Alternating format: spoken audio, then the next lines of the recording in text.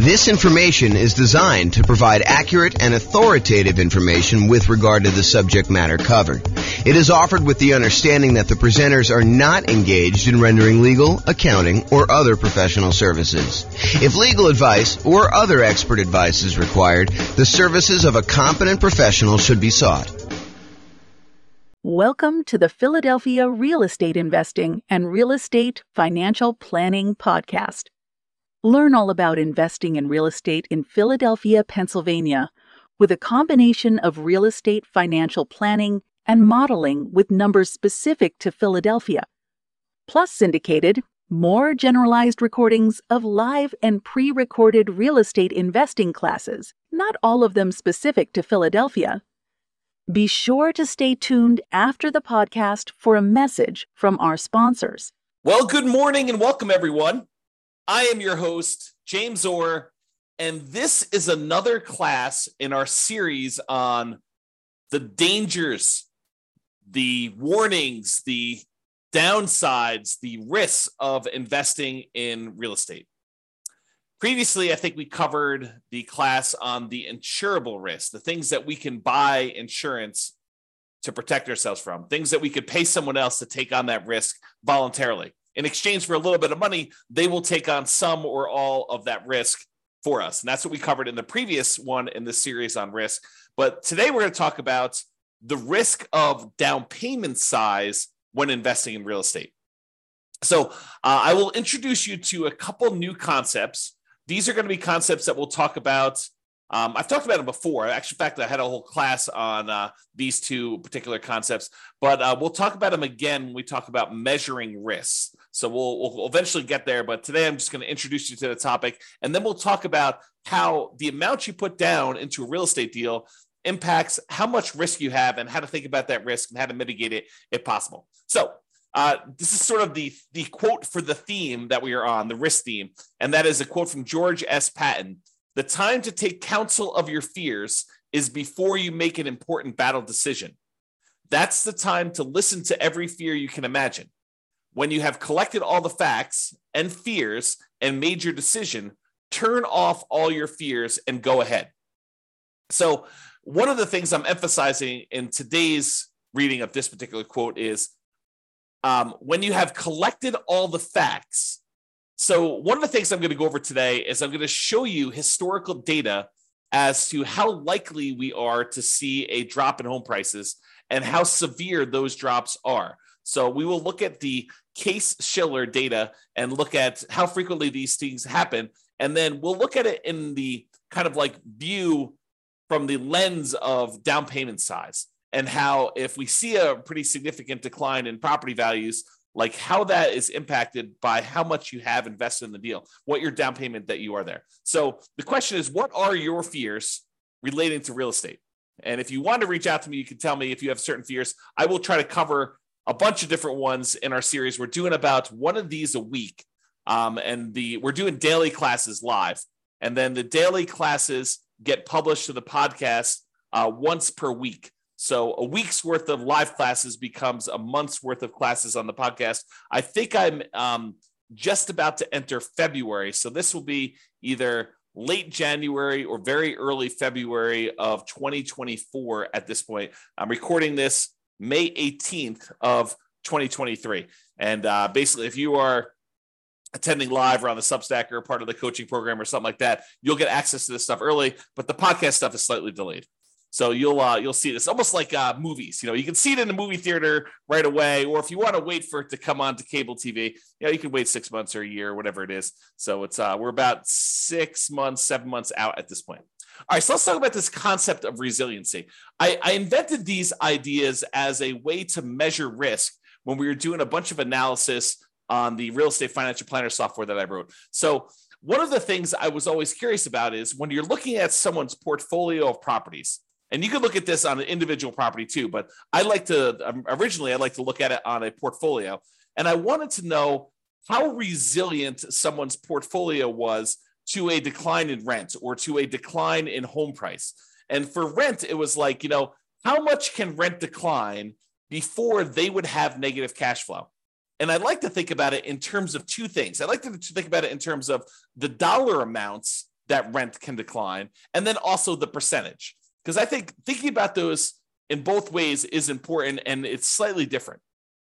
So sometimes a portfolio will have, a mix of some free and clear properties and some highly leveraged properties. And so if you have a dollar amount decline in rent, then the properties that are free and clear, they have less cash flow, but their cash flow doesn't go to zero.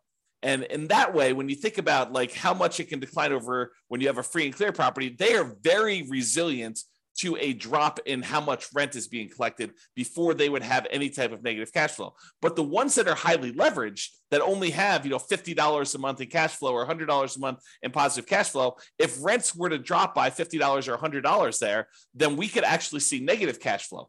But if you look at the whole portfolio of someone who has some free and clear properties and some of these properties that are highly leveraged, and we see rents decline on all of the properties at the same time, well, the ones that are free and clear, they add significantly to the resiliency, the overall resiliency of the portfolio, because those are still going to have positive cash flow, even if some of the other properties start to have negative cash flow.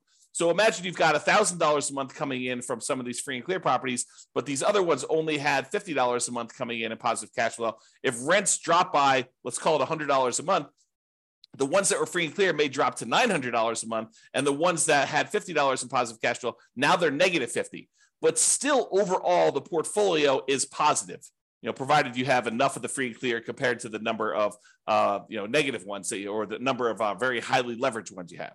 Okay, so this concept of rent resiliency is important for looking at your overall risk in a portfolio.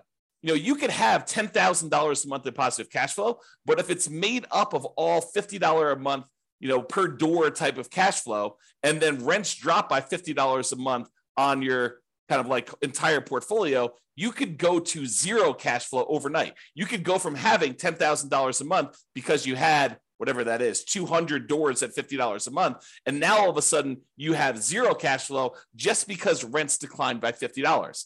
That is not a very resilient type of portfolio. Okay. So you want to think about how you structure these things when you're thinking about your overall portfolio and how resilient you are. Now, why do I bring this up and why am I having this discussion about rent when I just told you the topic of this class is about down payment? Well, because down payment size is related to how resilient you are. The more you put down, in general, the more resilient you are to drops in rent and also to drops in price. Because the price resiliency works in a similar way. It talks about how much prices on properties can drop before you'd have negative equity, before you'd be underwater, before you'd be upside down on your mortgage, where you owe more than the property is worth. Imagine for a minute that you bought a property all cash. Well, in order for you to have negative equity, the property value would need to go to zero because you don't have a loan on the property. Okay. But if you had a property where you bought it with nothing down, you got a VA loan, and then the next year property values went down 5%, which isn't unreasonable. It's not an unusual thing to have property values go down by 5%, which we will talk about in detail here in a moment. But if property values decline by 5%, now you're upside down. Now you have negative equity in that property, but you also had nothing in the deal. And this is sort of the concept we're going to talk about here, is that when you put nothing down, you're not losing any of your own money directly, at least not in the immediate time. If you hold out through the time period, then you might not lose any money at all if you wait for the market to recover. Okay. So this concept of how much you put down impacts how resilient you are, both in terms of rent and price. And rent is a little bit of a less direct one, but it is still related. It's still correlated. The more you put down, the more you have invested in the deal, the more resilient you are in general to both rent resiliency, how far rents can drop before you have negative cash flow, and also the price resiliency. Okay, so that's why we're sort of talking about these, and that's why we're going to discuss Case-Shiller. So Case-Shiller, this is a chart from John Wake's website, realestateDecoded.com. If you ever want any charts on the Case-Shiller stuff. John does an amazing job of putting out some updated charts whenever they update the Case-Shiller indexes. He updates all of his charts on there, and they're really, really good. You can drill down into most major metropolitan city, kind of like MSA areas, I think is how they break it out. But you can go look at all the different ones. And basically, I just pulled one of, 24 charts that he's got up here. And some of them are really, really, really good. Like I should do entire classes on some of the charts that he has. They're just that good. But this one basically shows you home price appreciation. And what home price appreciation will measure is what is the change in value over the previous 12 months of homes in the various markets. And I basically highlighted the entire USA. So we're using the entire United States, although you could go look at individual cities and see what I'm talking about here. And I'll make a comment on that in a second. But what it basically does, it shows you like, what is the change in value in home prices? When it's positive, we're thinking it's a positive appreciation or the property value went up. Okay, so all these numbers above this zero line are showing you where the market actually gained year over year, where the property values increased from the previous year on that. And the ones where it's below zero are the times when the property values actually went down in that marketplace. So they went from a year previously, they were higher than they were in that year. Now, just eyeballing this, I want you to understand that, there are lots of times when home prices went up, this is probably 8%, 9%, 7%, somewhere in there. And then there are times in 1991 where this is, slightly negative here, where property values had gone down and then they kind of went up for a while, and they stayed up for, whatever that is, a decade or two. And then it kind of went down here and it's kind of really, really low. And we had this big negative dip here in the 2008, 2009 period. And it was still low, going into the 2011 period. And then it went back up above and we started seeing positive appreciation. And then over the last few years, we've seen pretty massive positive appreciation, like record-breaking ones, at least in this scale, going back to 1987. And then we're kind of down low again, where we're seeing very little appreciation, or in some markets, we're seeing the negatives. So all of these really faint lines in the background, those are individual cities. And you can see even when sometimes when the U.S. market is doing okay appreciation-wise, 3% or so. Sometimes we have some markets that are actually seeing negative appreciation or property values declining. And some markets suffered a lot worse than the overall U.S. market did. Like during this example decline during 2008, 2009, we saw values drop to 35% or so doing this. Okay, so markets do matter. And some markets here were up a lot, like over 50%. And you could see over this thing where just most recent time, 2021 to 2022, we had some markets pushing, 30%, kind of like appreciation rates there. The U.S. one, it looks like it's around 20% or so, but there were some markets that didn't go up quite as much. Not any that were negative during this time, but you could see that there's a wide range of these values. So what I want you to take away from this chart is, number one, it's a limited data set. This only goes back to 1987. And I actually, when I went to the source of the data, the source of Case-Shiller, and I'm going to show you 133 years worth of data for this here in a little bit, and I'll summarize a lot of it for you. But I want you to realize that home prices can go up and they can go down. And this is showing you the year-over-year appreciation rate. This can vary by city. And just like it can vary by city, it can vary by individual property. It is possible for your entire market to be going down, but the one property you bought because you bought in a very desirable, very high demand part of town could actually go up in value, even though your entire city is down, even though the entire United States is down. It's exceptional, but it can happen. I want you to realize that this can vary by city, it can vary by the individual property, and this can change in the future. Just because the historical data suggests that this is the range of values that we've seen in the past, it does not mean that that is what we will see in the future. It could be better, it could be worse, it could be different. I will say it's likely to be different. There's a saying, I think it's attributed to Mark Twain, but the history does not repeat itself, but it rhymes. And so I think that's the idea here, is that we look back at history to say, hey, what has been reasonable, right? I don't want to be using, negative 10% to positive 10% for appreciation rates when, the numbers are really negative 1,000% to positive 1,500%. You don't want to use something that is off by that magnitude. Even though it could happen, I think it's reasonable to say, look, I looked at 133 years of history based on this, and this is what it told me. So let's go ahead and start with those assumptions. Sure, we could have some extreme outliers where it's better or worse than what that is, but let's use that as kind of a baseline. Okay, So now what we're going to do is we're going to look back over 133 years worth of data to determine what's typical in the past. But before I do that, I just wanted to show you this really cool chart that they've got on the Yale.edu website for the Case-Shiller stuff. And this chart just shows you the historical interest rates, what interest rates have been since 1890, going all the way up to 2023, I think is where we are right now. And one of the things I want to point out to you is that while interest rates feel like they're up a lot, and they are up a lot from the relative low we had in the last few years, if you look at the really big picture of 133 years worth of data, we're not that high. And I think I showed this. I created this new tool that allowed you to put in what the current interest rate is. And I showed you using a meter of like how high we are using all of the historical data. And I think we were using like 7% or something like that for a class I taught. And like the interest rates were higher like 50% of the time. So this is not a relative high. It is, well, I guess it's a relative high compared to like 3 or 4 years ago. But like when you look at you zoom out really, really far, it's not that high. We're nowhere near what we were at all-time highs. Okay. So I just want to give you some perspective on that. But the interesting thing is this plots interest rates plus the population. So it shows you population growth over time. Plus it shows you the real building costs, what it costs to build properties.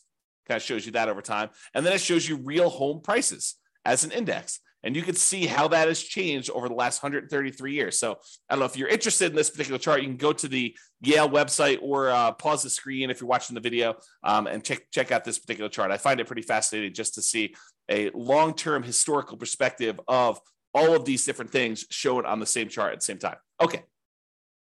So what I did was this. I went back to the Case-Shiller website, the one on Yale, and I pulled down the raw data. And then I did some data manipulation in Excel, and I pulled out, because they have, to a certain point, they only had yearly data. And now for modern times, we have monthly data, or not exactly monthly. Maybe it is monthly, but it's more frequently than once a year. And so what I had to do is I had to pull out all the extra data, and I only did year-long increments. And what I'm showing you here is going all the way back to 1890, all the way through to today, 2023, and I show you what the change in value in home prices for the entire U.S. was year over year. And so each one of these lines is a year. And you can see in 1891, because I basically measure 1890 to 1891, it was like almost negative 10% in property values. And then the next year it was up, and it was probably whatever this is, 2% or so. And then the year after that, it was up probably 4%. And then the year after that, it was up like 16%. But you could see the range of values. Now, this particular chart is not adjusted for inflation. So I forget which one is nominal and which is real, but this is the one that is not adjusted for inflation. So these are the non-inflation adjusted changes in value over time for the property. So you can see there's a whole bunch of lines that are positive where properties went up in value, where they appreciated, and there's a whole bunch of ones where they're negative, although there's a wide period here where there's not very many negative, and it's not very significant negatives if they are. Pre-1940, there's a bunch of negatives. After 1941 or so, and after, 1942, for a while, there's a couple dips here, very small dips. And then 2008, 2009, 2010, 2012, just looking at it, eyeballing the data, those were exceptions to a very long period where property values were just up to the right. Okay. So you could kind of see that in this chart if you're doing that. And then we have this kind of like more recent time where we see a pretty significant appreciation. Now, I also took the average appreciation for this time period, the median appreciation for this time period, and the compounding annual growth rate for this time period. So the average of all of the appreciation rates, the year over year appreciation rates based on Case-Shiller data for the entire United States is 3.61% per year. So you'll notice when I do a lot of my analysis, all the modeling we do for the real estate financial planner software, I use 3% for my long-term appreciation rate on properties. Okay. The average was 3.61. The median was 3.33. So I think 3% is probably a little bit conservative. And then the compounding annual growth rate was 3.37. Okay. So another way to think about that is property values are growing at a compounding annual rate of 3.37% using the data for the last 133 years, going all the way back to 1890. And this is not inflation adjusted. Okay. Now you're like, but James, what about inflation? Certain times, if inflation was really, really high, then this really wasn't a 10% increase. It may have been only 2% greater than inflation. Well, I'm so glad you asked, because I also did the inflation adjusted version of this as well. And it shows you how much property values changed, also taking into account what inflation was in that year. So if property values went up 4%, but inflation that year was 3%, then this chart would show you 1%, or the difference, the amount over inflation that it was. Okay. And so you could see how the inflation adjusted numbers get modified. The average when we pull out inflation was 0.79%. So property values went up on average 0.79% per year over what inflation was, is another way of saying that. Okay. And then the median was 0.07%. So property values on median, the middlemost value of all 133 years worth of data, was 0.07% above what inflation was. So when I tell you in another class or other classes where I talk about, property values going up, and I tell you, look, the data that I've looked at suggests that property values tend to keep pace with inflation, this is what I'm talking about. I'm looking at 133 years of historical data in the United States. Sure, your city can be slightly different. Sure, your individual property can be slightly different. But I'm telling you, for looking at the entire United States, 133 years of history, I'm telling you that on average, property values only went up 0.79%, less than 1% above what actual inflation was. And on median, it only went up 0.07% above what the inflation rate was. And some people argue this. You'll read like a newspaper article or a magazine article, and they'll talk about how, real estate barely keeps up with inflation, so it's really not a good investment. Oh, I beg to differ, because if you're buying a property and you're putting, 20% down or 25% down or even 50% down on the property, and that investment is just keeping pace with inflation, well, you're leveraged. You only put, let's use an actual example. You have a $100,000 property, you put in $20,000. If inflation was 3% and the property actually went up 4% in value, then the property value went up $4,000 on $100,000. Okay. But it really, for inflation reasons, it only went up $1,000. Okay. That's fine, because now you invested $20,000 and you got a $4,000 return, not adjusted for inflation, or a $1,000 return adjusted for inflation. You made $1,000 on $20,000. That's 5%. That's after inflation. So the point is, you're leveraged. You're getting a 5-to-1 return because you are 5-to-1 leverage. You put down 20% or 1/5 of the property value. If you put down half, you'd be 2-to-1 leverage. If you put down a third, you'd be 3-to-1 leverage. If you put down 5%, you'd be 20-to-1 leveraged. If you go and you do the nomad strategy, you get 20-to-1 leverage.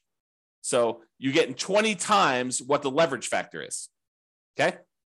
So when we talk about this, if property values are keeping pace with inflation, that's awesome if we are leveraged, because it means we're getting a leverage return above inflation. Okay. So the compounding annual growth rate for the inflation adjusted one is 0.56% per year. Okay. Now, I just wanted to show you these so that you can understand how inflation adjusted works and how the inflation one works. So you can kind of see these. If you want to kind of pause the chart, you can look at those and get a feel for all the stuff. Okay. Now what I did is I said to you, okay, we can look at this chart and we could say, okay, how many of these were, below, what did I do here? Below 15%. Whoops, right here. Below 15% decline. And we could add up and try to figure out how many of these were below 15%. And we could see that there were 8 that were in this range of negative 14.6 to negative 9.6 appreciation rate. So there were 8 values where they were below these numbers. Okay. And there were 17 values between negative 9.6 and negative 4.6. So 17 times out of 133, we saw this range of appreciation rates. And there were 46 years out of 133 is a better way of saying that, where it was between negative 4.6 and 0.40. So almost zero. Okay. And then 34 years out of 103, where property values went up basically somewhere between 0 and 5% and change. And then 20 years where property values went up between 5.4% and 10.4%. And then there were 5 years where it went up between 10% and 15%. I'm rounding. And then one where it went up between 15 and 20, one where it went up between 20 and 25, 0 where it went up 25 to 30, and one where it went up between 30 and 35%. Okay. I rounded to make it a little easier to say it. But if you want to look at the chart, you can see the actual data, okay? And it shows you that these are the more common numbers because they occur more frequently. And this is the range of what we might expect to see. There's times when property values go down. And it happens, what I would say is relatively frequently. I mean, not like extremely rare, but 8 times out of 133, we saw a decline of this amount, and 17 times out of 133, we saw property values decline this amount, and 46 times we saw property values decline this amount. So we definitely have, when you add all these up, we definitely have a significant portion of time where property values have declined. And then we see all of these where property values have gone up. All right.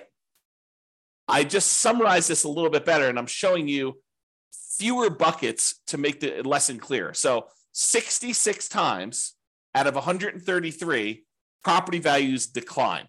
They were less than 0 as far as appreciation rate, not inflation adjusted. Okay. 37%, not percent, but 37 times out of 133, the property values went up somewhere between 0 and 5%. So 37 times out of 133, property values went up between 0 and 5%. And then 21 times out of 133, property values went up between 5 and 10% in a year. And then 9 times out of 133, it went up greater than 10%. So we could see just this feeling of what is happening. Now, why am I making a big deal out of this when we're talking about the amount of down payment? Well, I want to talk about the risk matrix. And I think I introduced this in the class we did last time on risk, but I've also taught this previously. And what I want to show you is this idea of risk matrix. So the risk matrix is like in this case, a 3x3 square, although it's rectangular shaped just because of the width. And it shows you severity across the top. So these are the lowest severity events. And then these are the highest severity events. So 1 is a low severe event, property values moving very little in this example, or really large severity events where property values moved greater than 15%, greater than 15% appreciation or greater than negative 15% negative appreciation is what we're looking at there. And then we have on the left-hand side, how likely is this to happen? Lowest likelihood is a 1, very low probability of this happening, maybe 1 year out of 133. And then you have a high likelihood, where 1/3 of all the years this happens. And you can see that the risk for us is where we have something that is very severe, a very large negative event that can happen to us, a very large, ugly thing, bad thing that can happen to us. And also it is very common to happen. This is the highest risk right down here. Okay. The low risk things are things that are not very severe. Okay. So property values went down 1% last year. Oh, ho hum. Big deal, right? And they're not very likely to happen. This happens once every, 100 years. Like that's not a real number, but I'm sort of making it up as an example. So you can see low severity and low likelihood as an example. All right. So this is the generic version of risk matrix and how it works. Now what I'm going to do is I'm going to plug in the actual data we saw from Case-Shiller data into a modified version of this risk matrix, which I'm calling the risk matrix for appreciation. And this shows you how frequently things happen and how big of a deal they are, what the severity is, okay? And I added an additional kind of like a section for severity just because I had enough data to break it out reasonably. And so instead of it being a 3x3 thing, now it's a three scale for likelihood and a 5 scale for severity. So severity 0 means that the property value went up, okay? Because that is not a bad thing that could happen to us. I basically said, okay, this is not a severe negative event. So I'm saying, look, these are increases in property values. So a severity of 0 for us in this particular discussion is property values actually went up and it wasn't a bad thing for us, okay? And so the likelihood, the lowest likelihood for us to actually see property values go up here, the lowest likelihood is we're likely to see a greater than 10% increase in property values. That happens 7.7% of the time. So 7.7% of the years had a property where property values went up year over year greater than 10%. Okay, so not very likely, only 7.7%, but the increase was positive. Okay, now the next likelihood is 15% of the time, property values went up between 5% and 10%. So we saw an increase of property values between 5% and 10%, 15% of the time. And then the most likely, again, with no severity, property values went up 0 to 5%, like a small increase in that sort of inflation range, 0 to 5%, 25.6% of the time. So about a quarter of the time, property values are increasing between 0 and 5%. Okay. About 15% of the time, they're increasing between 5 and 10%, and 7.7% of the time, they're increasing more than 10%. So if you're thinking to yourself, look, I'm modeling my properties, I'm doing my deal analysis, and I want to use 10% for my property appreciation. You're basically saying, hey, based on 7.7% of the historical data, property values went up greater than 10%. But you think it's a good idea to use that number for your modeling, especially modeling out over a very long number of years. Probably not a good idea. If you want to go and you want to use a reasonable number, I'm using this sort of like 0 to 5% number where 1/4 of the time, so I usually use 3%, 1/4 of the time, the property values are likely to do that. Now, are there times when they decline? Yes, I'm so glad you asked. So as far as severity goes, there's a small decline, which we'll call 0 to 5% decline in value. There's a medium decline, which we'll call 5 to 10% decline in value. And then a large decline, which is 10 to 15%, and then catastrophic, greater than 15% decline. Okay.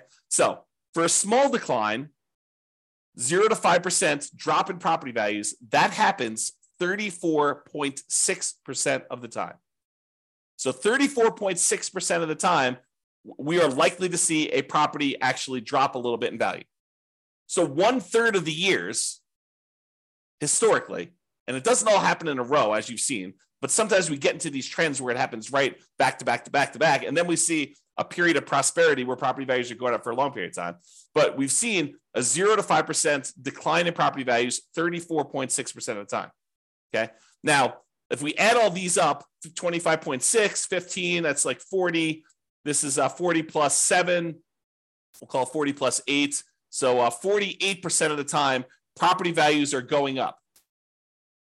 34.6% of the time, property values are dropping between 0 and 5. Okay. Now, the medium decline, and by the way, this is a likelihood, it's relatively likely. It's a high likelihood event, which is why it's this bright orange, right? Bright yellow, right? Now, this next one is a situation where we have a medium likelihood. The probability is sort of in that mid-range, but it's a more significant drop, a drop between 5 and 10%. A 5 or 10% decline in property values happens about 12.8% of the time. Okay, so about 12.8% of the time, a little more than 10%, we're seeing property values go down between 5 and 10% in a given year. And then as far as large decline goes, between 10 and 15% decline, that happens very infrequently. So it's a low likelihood, but a very severe thing for us, having property values go down 10 to 15%. That happens 6% of the time. Okay, 6% of the time. And we've not seen, according to the US historical data, remember, each city's data will be different, and we've seen catastrophic declines in other cities. But as far as overall US data goes, we have not seen 0% of the time a greater than 15% decline, which I think is interesting, right? So these fears we have about things are relatively low probability type events. Not that they can't exist, not that they won't happen, but they're relatively low. So when we look at this, we think to ourselves, okay, what does this mean for me in terms of down payment? And how is this risky for me? Okay, so we introduce these ideas of resiliency.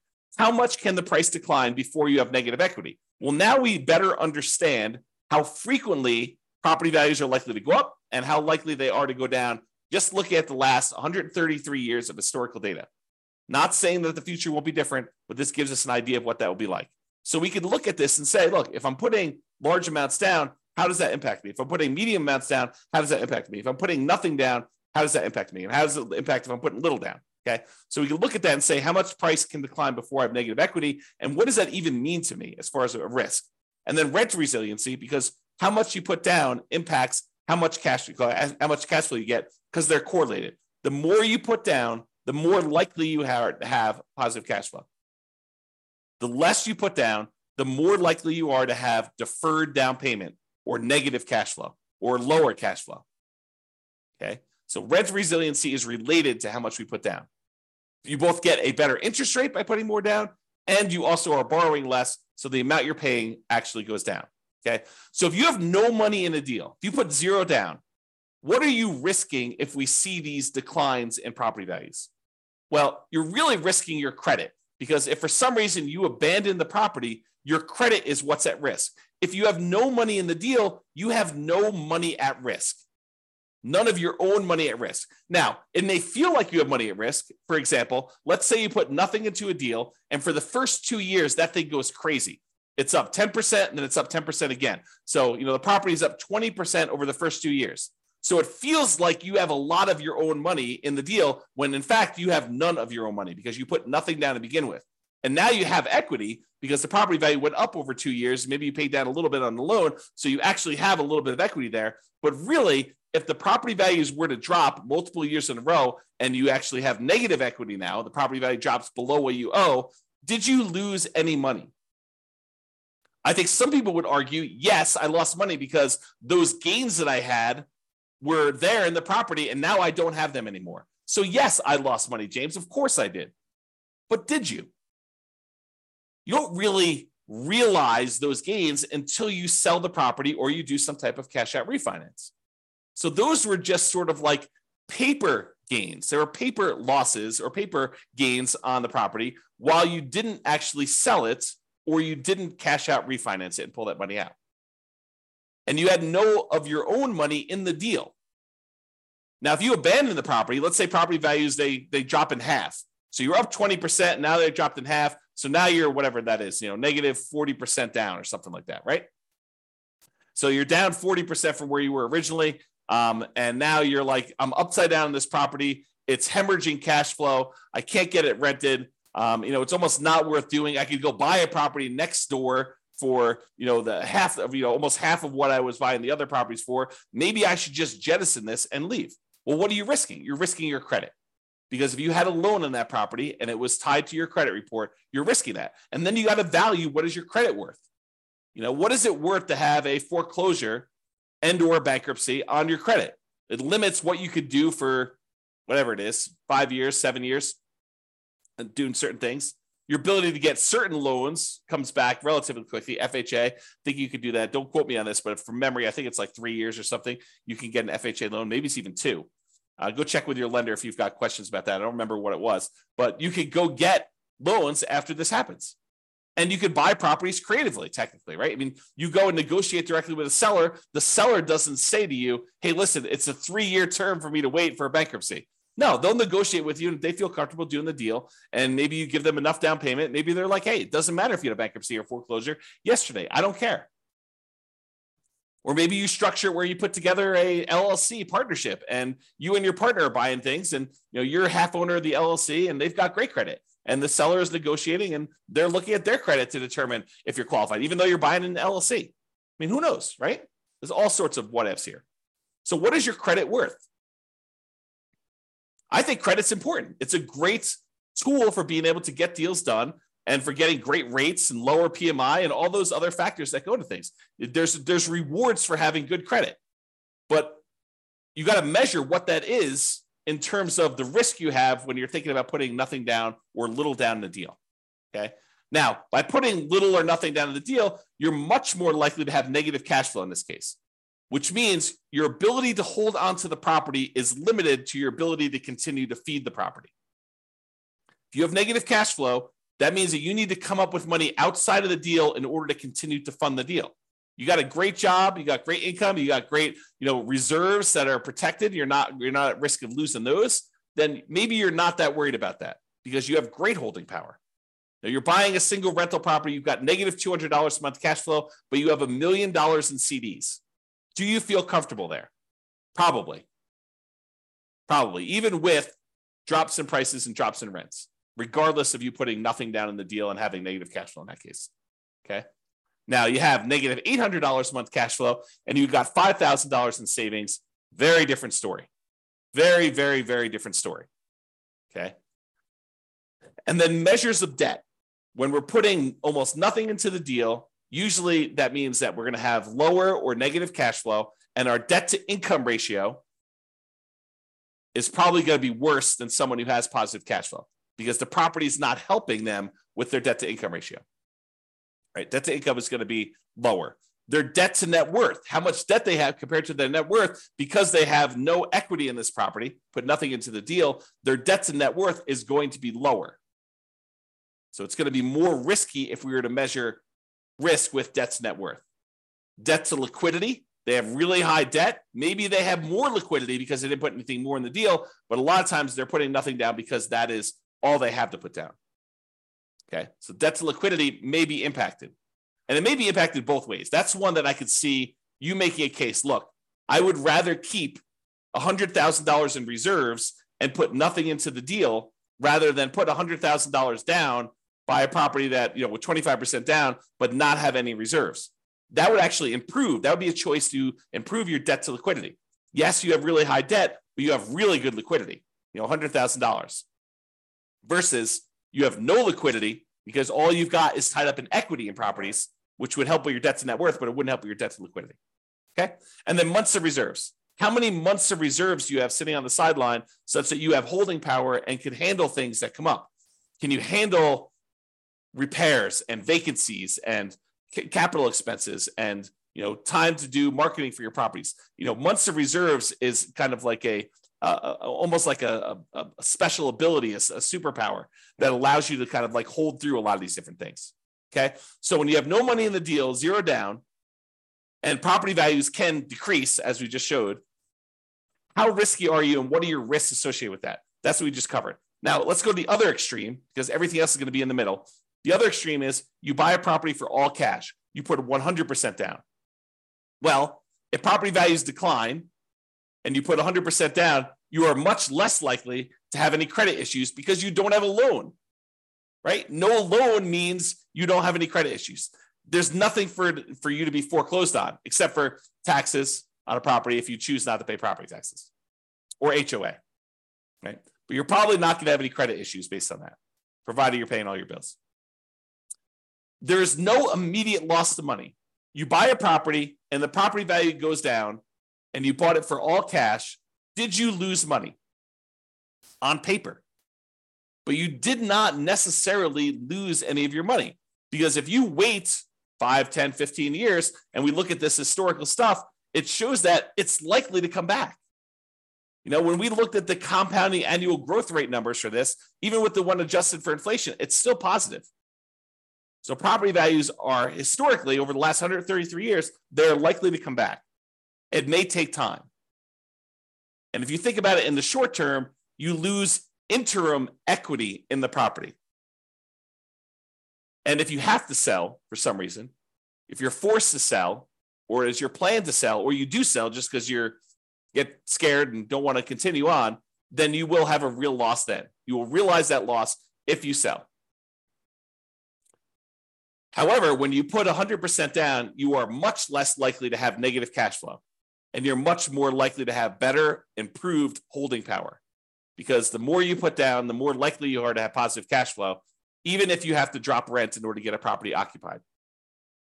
Now, as far as other measures of debt, your debt to income, that is likely to improve because the amount of income you're getting on a property and the fact that you have no debt on it probably help your ratios. From a debt to net worth perspective, you again have no debt on the property and your net worth is also higher because you have this money tied up in the property. So that gets improved. As far as debt to liquidity, not so much. You're giving up liquidity, but you don't have any additional debt. But the liquidity number is also lower. So any of your other debt is weighted heavier because you have lower liquidity. You took $400,000 you had sitting on the sideline in liquid cash, and now you tie that up in equity in a property, means you now have $400,000 that you do not get to include in your denominator when you're calculating your debt, the total amount of money you have in debt, compared to how much liquidity you have or how much liquid cash you have. That hurts. And as far as months of reserves go, by taking a lot of money and putting it down, you tend to have less months of reserves. Although it does help you that the amount you need in reserves on a free and clear property is much lower than the amount you need in reserves on a property that has debt. If you have a mortgage payment of $2,000 a month and you want 6 months of reserves, you need your taxes, your insurance, maintenance, all the property management, all the stuff you need on the particular property, plus $2,000 a month times 6 for the mortgage payment. When you no longer have the mortgage payments, that goes away as part of a reserve requirement because you don't need to have the $2,000 a month in reserves because you don't have a mortgage payment to have reserves on. So it lowers how much you need to have in reserves for that particular property. Okay. Now, I covered the two extremes, nothing down and 100% down, and realized that they eventually merge together, right? There's a gradation between the two. So it goes everything in between 0% down to 100% down. You decide to put 5% down, you're closer to that no money in the deal situation. You decide to put 75% down and borrow 25% to buy the property, you're much closer to that 100% down. Okay? So in conclusion, life has risk. When you choose to invest in real estate, you are choosing to accept additional risks. As we covered in the previous class, some of these risks you could pay money to a third party and they could either mitigate them, reduce them significantly, or completely eliminate them. You can get the risk completely off your table in exchange for paying someone else a small fee. Okay. And the amount you invest in a deal or leave in a deal, if you think about it that way too, it's the same idea, changes what risks and how severe or likely those risks are for you to realize. Okay. It changes the characteristics of what the risk and what you're putting at risk and how that is impacted. And I hope you understand a little bit better now how likely property values are to decline or go up in value and what the range of that is historically, and that it can vary based on city, individual property, a whole bunch of different factors like that. All right. So hope you enjoyed the class. This has been James Orr. Have a great day, everybody. Bye-bye for now. With home prices up, mortgage interest rates up, and rents up, but not quite enough to counteract the higher prices and interest rates. Cash flow on rental properties in Philadelphia is harder than ever. Book a call with the Real Estate Financial Planner to apply our proprietary 88 strategies to improve cash flow on your rentals. See the show notes for a link to schedule your call and improve your cash flow today. If you're a real estate agent, lender, or professional in Philadelphia that wants to help our real estate investor listeners, consider reaching out to learn about collaboration opportunities with this podcast. We'd love to add more value to our listeners by having you assist our investors buy, sell, and finance their real estate investments. See the show notes to schedule a call to discuss collaboration opportunities.